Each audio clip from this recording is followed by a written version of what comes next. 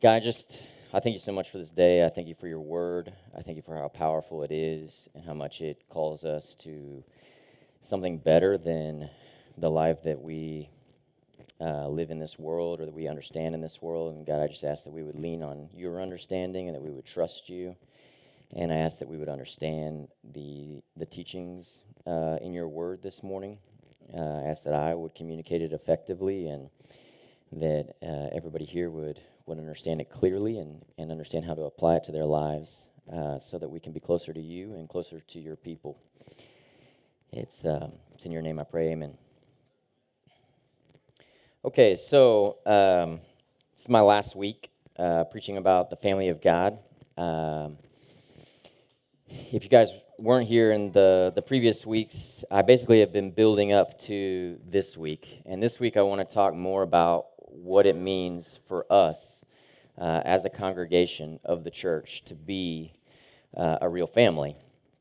And I want to talk a little bit about, I'm going to, I guess, take a teaching approach this morning instead of a preaching approach. So I'm going to try to explain things and give our cultural context and contrast that with what the Bible teaches to try to challenge us to really live differently. So to kind of kick off, I want us to think about how we view things that aren't necessarily, that are big in Christian Western culture, but aren't necessarily the same emphasis or even correct, biblically speaking. So I have a few examples here that I think are pretty common that I grew up with. And the first one here is we have a tendency to talk about Jesus as our personal Savior. And in some senses, this is correct. He does save each one of us personally, and it's personal in the sense that it's intimate. But the way that we emphasize it is we emphasize each one of us having just a personal relationship with God. But the term personal Savior is never used in the New Testament. There are phrases like Savior of the world, Savior of the church, these kinds of phrases, but never that Jesus is just your personal Savior.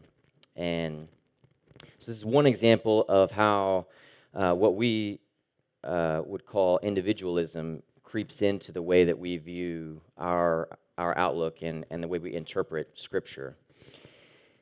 Another is we ask questions like, or we view church more as an activity center sometimes, meant to help us and serve us, instead of seeing the church as us. And we ask questions like, what church do you go to? And that betrays our misunderstanding of what church is. And we say, what church are you part of? But really, we should be asking questions like, where do you congregate with the church? I know it's a little more complicated, but that is the right way to view it. And this may just seem like semantics, but I think it really does play out in the way that we then live and the way that we treat our money, the way that we treat people that are in other congregations of the church. We treat them like they're in a completely different group, that they're totally separate from us.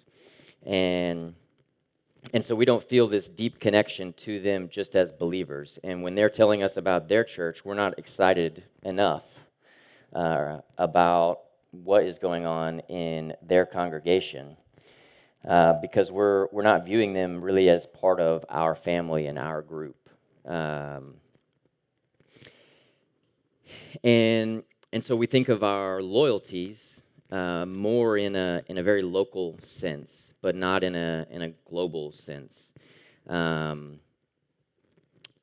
we have a tendency to view ourselves very independently from one another.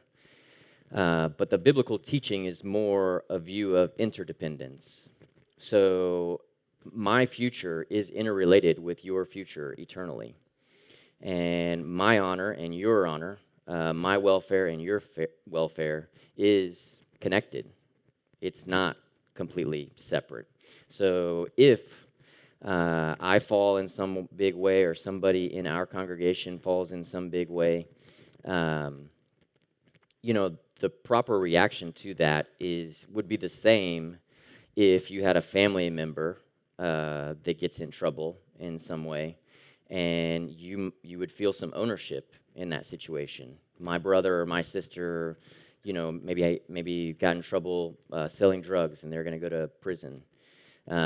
You would feel some responsibility and not just anger, which could be valid in that situation, but also a real sense of sadness and a real sense of trying to or wanting to restore not just them, but the family, and understand what went wrong in our family that this happened. And in church, I definitely think we can do a lot better job of taking responsibility for one another. And it's not about just confronting one another, because confrontation without intimacy is abuse. But confrontation within intimate relationship is helpful. If you care about me and love me, and you're confronting me, that's a great. I'm going to trust what you're saying, and what you're saying is going to be appropriate because you care. But if you don't, or if you're too independent from me and you don't know me and you're coming to confront me, that's not really helpful. You don't know me and you don't really care, so you're probably not going to be appropriate in the way you go about it.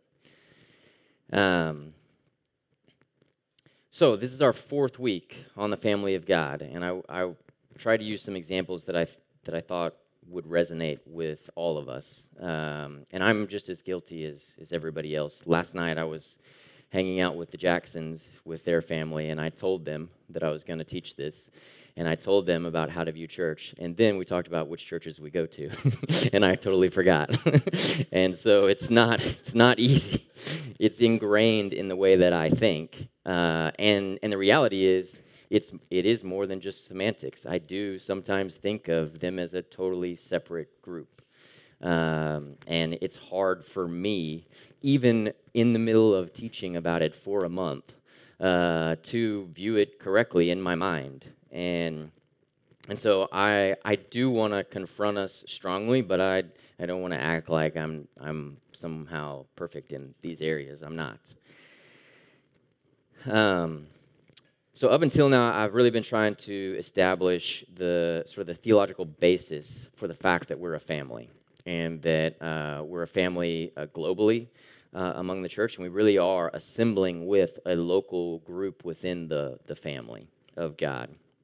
And in order to do that, I argued that God is relational and the gospel is relational in nature, that God relates to us in family terms or family relations, and that he commands us to do the same. And today, what I'm going to argue or seek to prove that Scripture says is that the gospel claims complete allegiance to God and his people, total allegiance to God and his people, and that we're an intimate team, or as the Bible sometimes calls us, a holy nation, set apart for God, and in some ways for each other as well. Our passage today is going to be Mark 10, verses 28 to 31. And just to give you a little bit of context of the text, where we're at in Mark today, the themes in this area of Mark are emphasizing the radical nature of the gospel, and that repentance is a radical thing. It's not something small. It's not something you incorporate into your life without making major changes. It's a big transformational thing. Mark is also emphasizing the primacy of God, that God is the only authority, that there is one God, and that He's the only authority in this world. And then another theme that's interwoven throughout is this idea that in God's kingdom, our worth is not based on our role or our function, but on our hearts and our service to one another. So whether you're doing something small or great in the world's eyes is irrelevant to who is great in God's eyes. And then throughout this, before and around this passage, there's two instances where Mark seemingly randomly mentions that Jesus is giving sight to blind people in the physical world. And he does this because what he's stating is that what Jesus is doing in the physical world, he's also doing through his teachings to us in the spiritual world. So he's giving us teachings that are meant to show us that we're blind in the way that we're viewing things and that we need to open our eyes to what he's saying. So that's the context of this passage. So let's read it real quick. It's Mark 10, chapter 10, verses 28 to 31. And it starts, Peter began to say to him, "See, we have left everything and followed you." And Jesus said, "Truly I say to you, there is no one who has left house or brothers or sisters or mother or father or children or lands for my sake and for the gospel, who will not receive 100-fold now in this time, houses and brothers and sisters and mothers and children and lands, with persecutions, and in the age to come, eternal life. But many who are first will be last, and last first." To understand how it was interpreted to them, we need to understand our cultural context and their cultural context. And so I'm going to introduce two terms that you guys may be aware of or may not be aware of. So we live in an individualistic culture. And so I've put the definition of individualism up here. And this is very much an American ideal. So individualism is a moral or political or social outlook that stresses human independence and the importance of individual self-reliance and liberty. An example of this would be, for instance, we raise our children to operate independently of us. We define when we have a successful adult, that is somebody who no longer needs help. That is very much an American way of viewing adulthood and of viewing sort of a healthy individual. It's very individualistic in nature.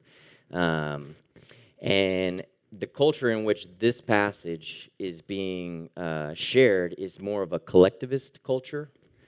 And collectivism is the practice or principle of giving a group priority over each individual in it. So in their culture, the collectivism looked like the group that everybody was primarily loyal to was the family, and it was your blood relatives. And so when you were, for instance, you were raised as a child not to be independent of your family and to no longer need help from your family, but you were raised as a child to one day be able to be an interdependent contributor to your family. And so families were very intimate, and they were very team-oriented. And that's why widows and orphans, who truly were alone and didn't have any other family to take care of them, were very vulnerable in that society. And they did not have the technology that we have today to help out. I mean, one of the reasons why we can be so individualistic is because physically we can survive. We think on our own. We're actually very interdependent. You know, I got here in a car today. I didn't actually build that car. I rely on a lot of other people. But we feel like we're independent. And they would not have been able to get anywhere without help from the community. And that was very much built on the family structure. So, loyalty to the family, which I'll define loyalty as kind of protecting the honor and also serving the welfare of the family, was paramount for them. And what I want to prove today is that actually this passage confronts both our view, our individualistic view, and their collectivist view. And it's difficult for both of us. So let's start verse by verse and talk through this passage. So starting with verse 28, Peter began to say to him, "See, we have left everything and followed you." So in individualism, the emphasis is on self-reliance. I'm my own master. And this first verse confronts our individualistic attitude because Peter left everything to follow God, to follow Jesus. alone. So the only individual that the gospel affirms as being our master or as being the master is not you and not me of ourselves, but it is God. And so in that way, the gospel is individualistic, but gospel individualism is different than American individualism or worldly individualism. It puts God where we want to put ourselves. And so how radical is this individualism or this individualistic outlook supposed to be? And so let's go into verse 29, and this would have confronted both their culture and our culture. And it says, Jesus said, "Truly I say to you, there is no one who has left house or brothers or sisters or mother or father or children or lands for my sake and for the gospel." So Jesus basically mentions anything and everything related to you, you may have to leave or you may have to go against for the gospel. And he's affirming that idea. So how radical does it need to be? Basically, in every category, our individual focus, the one that we serve, is only God.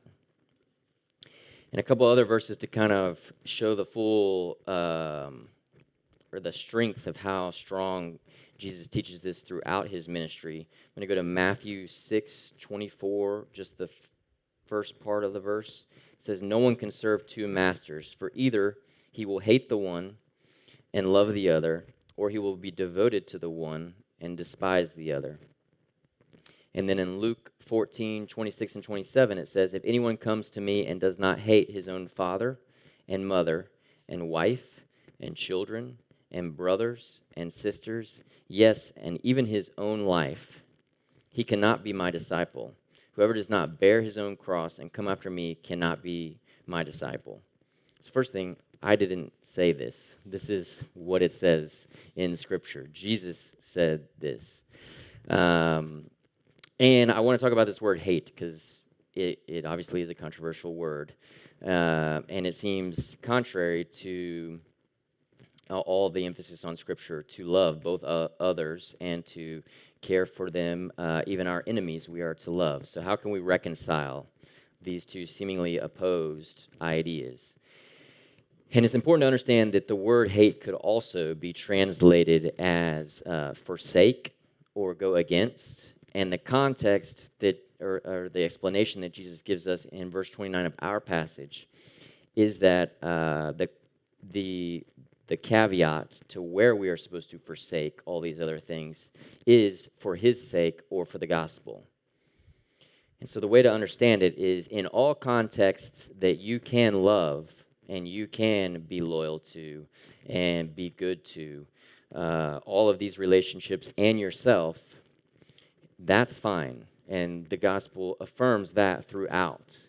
But in any specific point where any of those relationships or yourself or your possessions in any way are contrary to God and the gospel, you are to forsake so strongly that this same word could be translated validly as hate.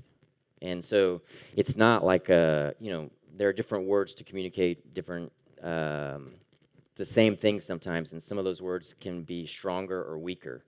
This is the most strong word that Jesus could have used, or that the authors could have written to demonstrate how strongly we're supposed to forsake anything that goes against God or the gospel. And so that's our guide when we're in this world of how do we make a decision of what to affirm and what not to affirm. And it's obvious this is not easy stuff. And so the individualistic nature of the gospel that puts God as master of everything is total and is strong and radical. So I want to contrast worldly individualism and gospel individualism. So I've made a little chart. And I've kind of already explained, like, worldly individualism puts us as the master of ourselves. And gospel individualism puts God as the only individual master of every one of us. And you can see the values of worldly individualism very much reflect American culture. It's all about, I'm in charge, my authority, you can't tell me what to do. Our concern is to protect our autonomy, our freedom to follow our desires and what we want, and to be ourselves. It's about finding yourself is a big emphasis in our culture. And it very much is about fame or getting attention or praise and glorifying ourselves. But you'll notice that gospel individualism is opposite in each category. And God's authority versus my authority, I think we emphasize that well in the church. We understand that well. I think sometimes the idea of freedom in Scripture is misunderstood. Freedom is a term that is used in Scripture, but the context in Scripture is that God is setting us free from the bondage to ourselves and free from our desires and free from the bondage of sin. He's not setting us free to follow our desires. That would be self-destructive, according to the gospel. And that is, I think, something that is a little easier for us sometimes to misunderstand when we read Scripture.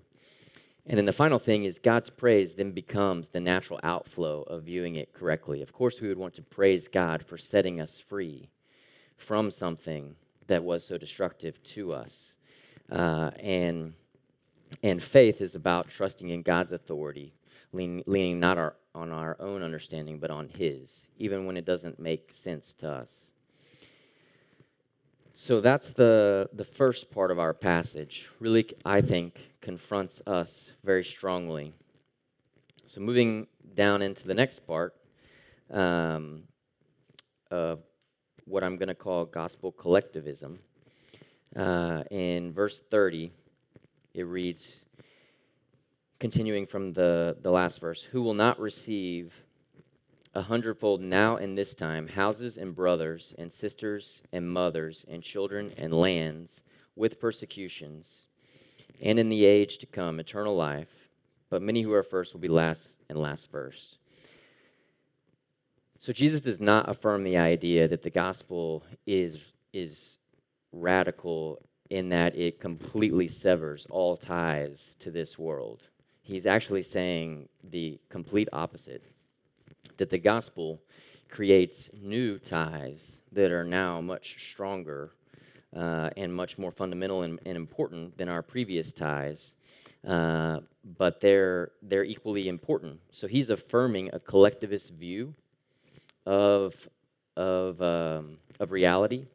He's just not affirming their original view, their loyalty to their blood family. He's affirming that same loyalty and that same drastic view of protecting the group and serving the group, but for God's family and for the church, the global church. And he's saying that this family is in force now. It's not just a future thing. He specifically says in this life and in the life to come. And this, for them, would have been equally as difficult as it is for us, the other part about confronting individualism. For them, their loyalty to their family was not just a loyalty about caring and loving and feeling like your identity was wrapped up. It also was a survival need. And it was very scary to leave that security and trust in this new group. But that's the call. That's what Jesus is saying to them. So this was not an easy message for them in their vulnerable position in society. And so I want to show, I'm borrowing this from a gentleman named Joseph Hellerman, and he suggests sort of a new way that we should maybe think about our relationships. And so we in traditional Western Christian relationship or Christian culture view our relationship priorities, and you may have heard this growing up in church, is God, family, church. others. And he suggests that a better way to view it is God's family as our primary priority. And then my family responsibilities and relationships. And then finally, all others. And so this does not say or claim that we have no responsibilities in the world. We absolutely do. We are meant to be contributors to society, helpful and loving to everybody. However, there is an exclusivity in any family group that should exist in the church. And that exclusivity is about sort of an added level of intimacy and loyalty and desire to protect and honor one another, not just in this congregation, but also in any other congregation of believers. And I don't want to say this is like we can't criticize this or maybe tweak it a little bit, but I do want to challenge us to just think about the way we think and to consider this as potentially a new way to frame how we approach our relationships. And so let's talk a little bit about how radical should gospel collectivism be, or our recognition of the family, and how much of this was just kind of a general teaching versus something that we should put into practice. So I'm going to go to Acts chapter 4, verses 32, and then I'm going to skip to 34 through 35. So it says, starting in 32, now the full number of those who believed were of one heart and soul, and no one said that any of the things that belonged to him was his own, but they had everything in common. There was not a needy person among them, for as many as were owners of lands or houses sold them, and brought the proceeds of what was sold and laid it at the apostles' feet. And it was distributed to each as any had need. The tendency is to try to over-explain this passage and give a lot of caveats of, well, it needs a lot of qualifiers, of we can't really live this out. What I want to show, there are some qualifiers that are valid to this way of thinking. But before we get there, I want us to notice how radical they were living. And it's no less radical for them than it would be for us. It's no less difficult for them than it would be for us. And we have in our passage the teaching, and we have in their passage the application, or this next passage, the application. And we see total alignment. They did exactly what was being taught. There's no difference at all in the way the early church practiced this teaching. And so there's alignment between practice and theory. And so, to talk about our church, honestly, as far as our congregation, it's difficult. I can testify that as far as the congregations I have been a part of, there's some great things in our church that I think are unique. I have been in a situation where I've been between different locations, and several of you, oftentimes without me asking, have opened up your homes to me and helped me in other ways when I was not able to be here. And that is a great testament to great application in a very appropriate manner. And so I want to affirm that we're not like completely way off on living some of these things out.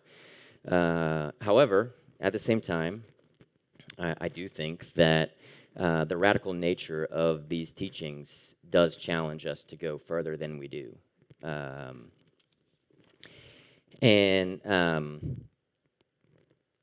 So the focus on this passage was in the context of belongings, and it's not to mean that there cannot be different levels of wealth among the church. That absolutely existed as well in the early church, and they leveraged that for the good of the church. Oftentimes they met in the homes of more wealthier individuals because they had greater resources, and it made sense to have that within the church community so that they could operate well together.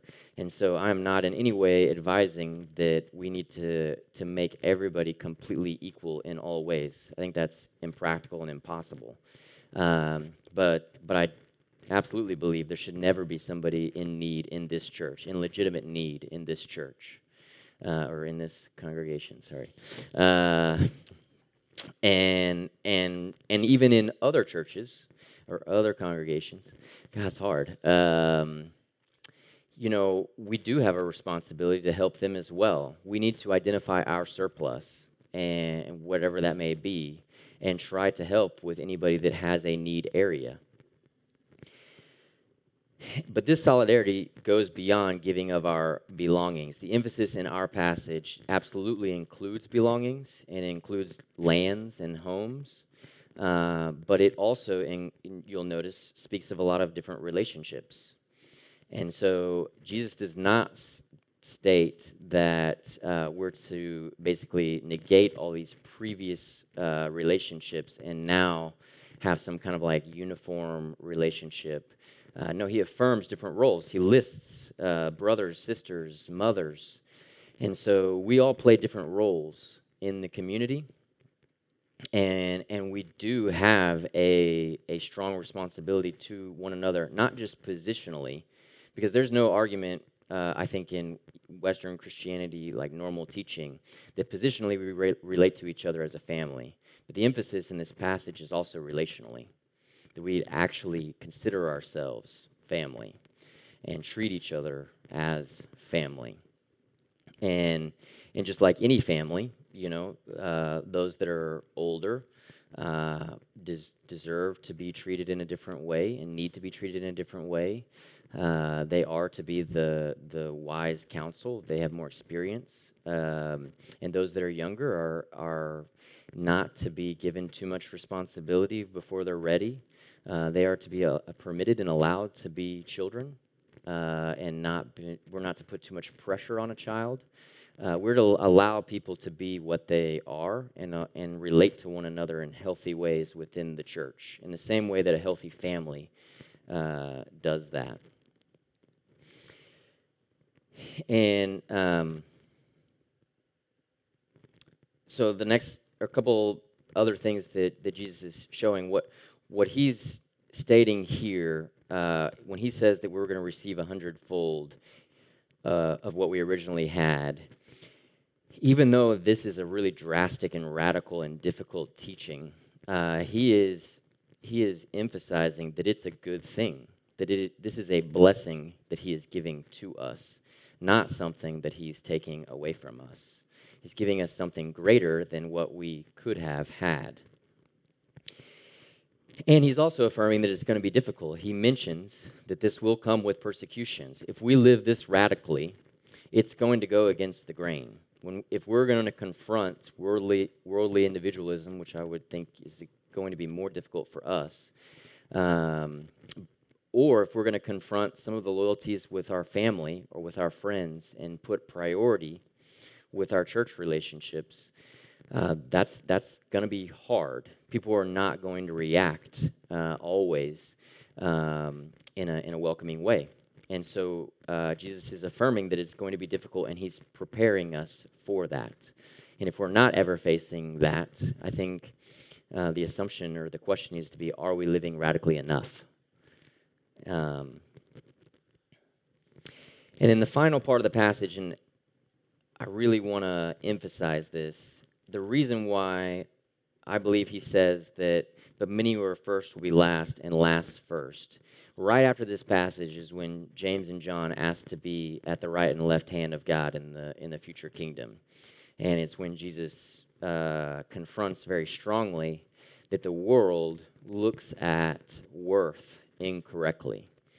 We oftentimes assign value to people based on their role, and we view roles with power as more important and more valuable, and we ascribe that same value that we ascribe to the role to the person in it.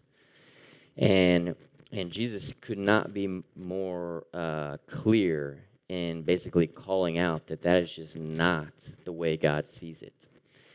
The one that serves the most or the one he actually says who is slave to everybody, is the greatest among you.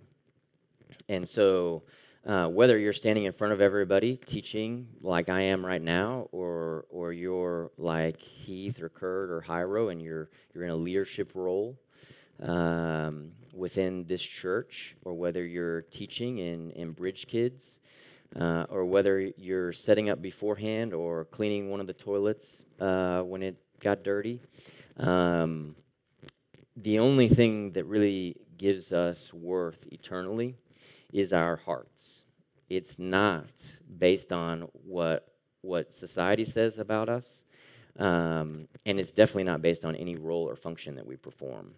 It's the heart in which we perform it that really matters to God. So I want to contrast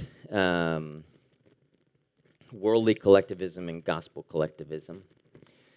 So you'll notice that in individualism, I did kind of had to reorient some of the speaking about worldly individualism, but I don't really have to do that with collectivism, because the gospel affirms collectivist ideals. It just changes the focus, the group.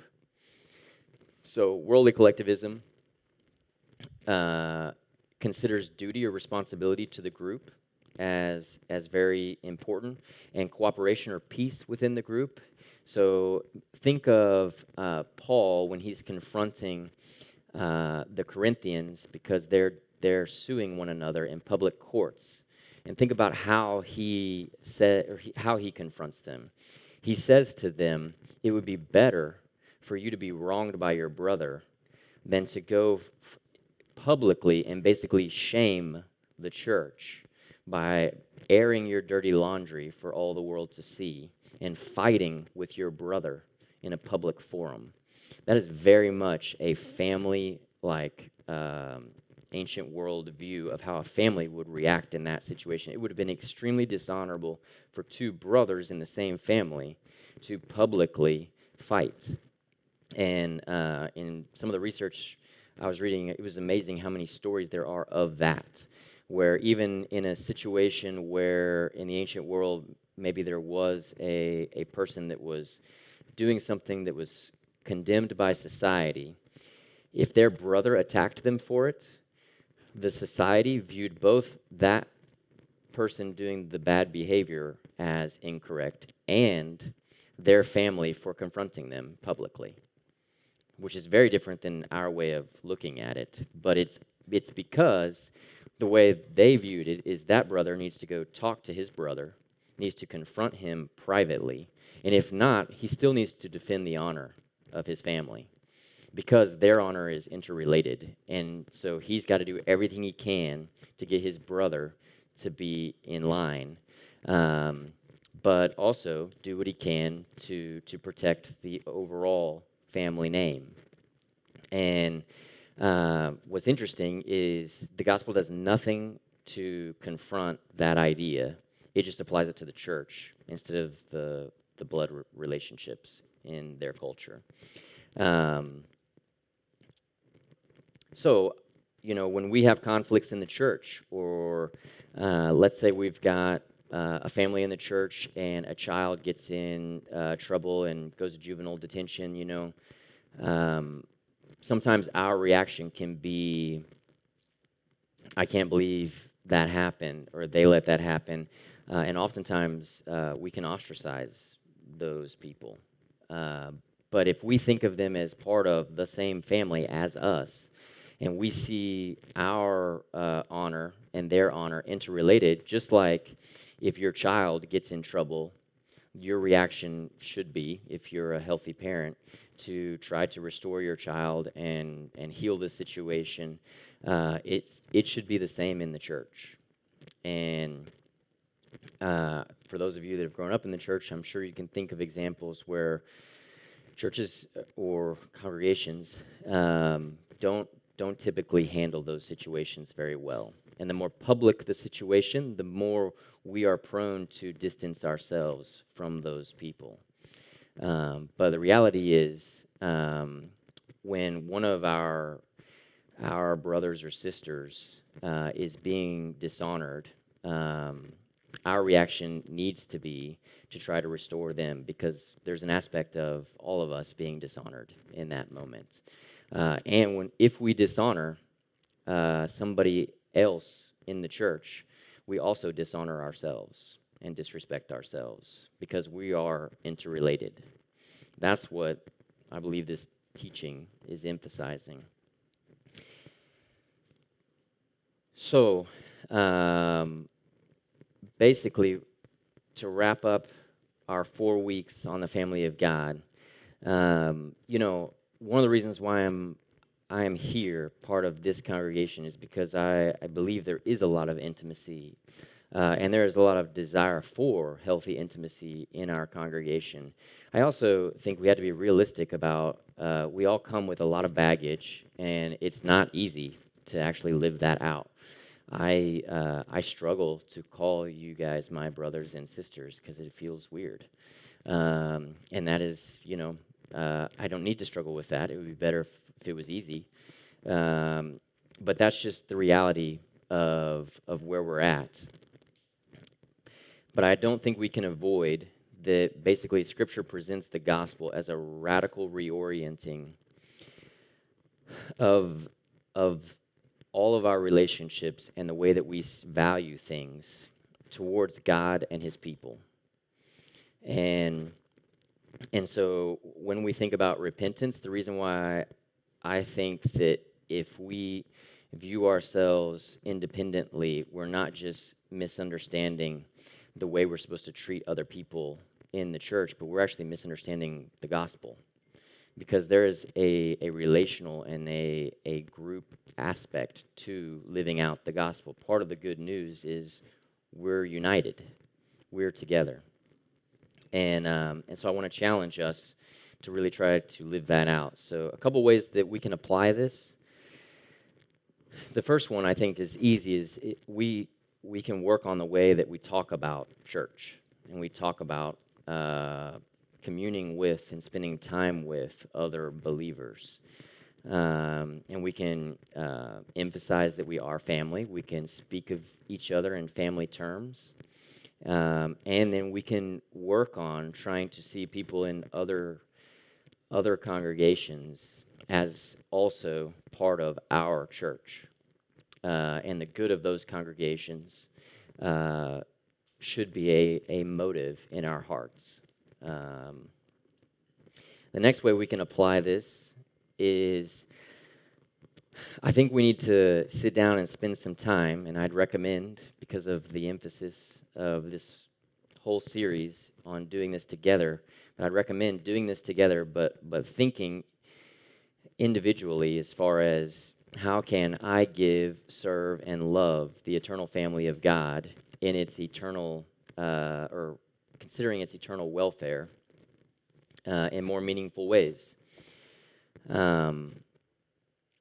So I think it would be a good exercise to write down specific areas where we have surplus, and don't just think of financial or physical surplus. Like I have 8 cars or something. I don't, but if I did, I would need to think about that's too many cars I can't drive 8 cars in one time. But how could I leverage that for God's kingdom? But also think about your time. Think about any surplus time that you have, and how can you use that to commune with and benefit the family. And also think about your abilities. How can you leverage your abilities to help the church and to commune with us? And then I challenge you guys to talk that through with other people in the church, because there's probably going to be opportunities that you don't see, and you're not meant to see without help from other people. And then I want to challenge us. The last application is just, when we think of all of our resources, whether it be time, whether it be our hearts, whether it be our possessions, just to always think of them as resources that have a much greater purpose than anything that is connected to this world. And so Christ is calling us to, in many ways, sacrifice our previous way of viewing everything. But he's really not asking us to sacrifice that much because he's giving purpose to things that otherwise would not have a great purpose. If we are just living to serve ourselves, that is not a great, meaningful life. And Christ is calling us to view all of our resources, everything that we have, all of our wealth, time, and capabilities as an opportunity to serve and commune and have fellowship with God and with his people, and also to serve the world and draw them into God and into right relationship. And with all of that, definitely we need to meet the physical needs of people, but the whole emphasis on this is on our spiritual family and on our spiritual relationships, and in the way that we need to think of our things, our resources with greater purpose. The emphasis is also more spiritually, because spiritual things are eternal and things of this world are not. That does not mean that we need to neglect physical needs. We absolutely need to, and oftentimes need to reach those or meet those first.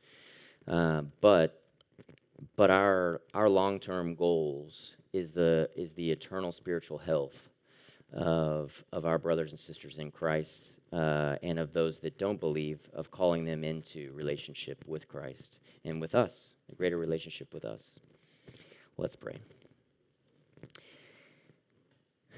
God, I thank you so much for how incredible the depth is of your teachings, and how much it confronts me, and I think it confronts any culture, and challenges us to something that is very difficult, but at the same time is incredibly special and worth it. And God, I just thank you for telling us over and over again how worth it is to give ourselves to you and to give ourselves over to trusting you and leaning on your way of doing things, and not at all trusting anymore in ourselves. God, we get ourselves into trouble. We get ourselves into messes. Our best ideas lead to unhealthy things. And it is your word that sets us free. And God, I just ask that we would fully appreciate and have faith and trust in you, and that we would first be willing to give ourselves completely over to your way of doing things, and then that you would give us the strength to follow through and do it. And we just trust that you will transform us and change our communities, in both our church family and our physical families, and really transform us into something great. And that we would just enjoy knowing you and a closeness with you that's greater than we could ever imagine on our own. It's in your name I pray. Amen.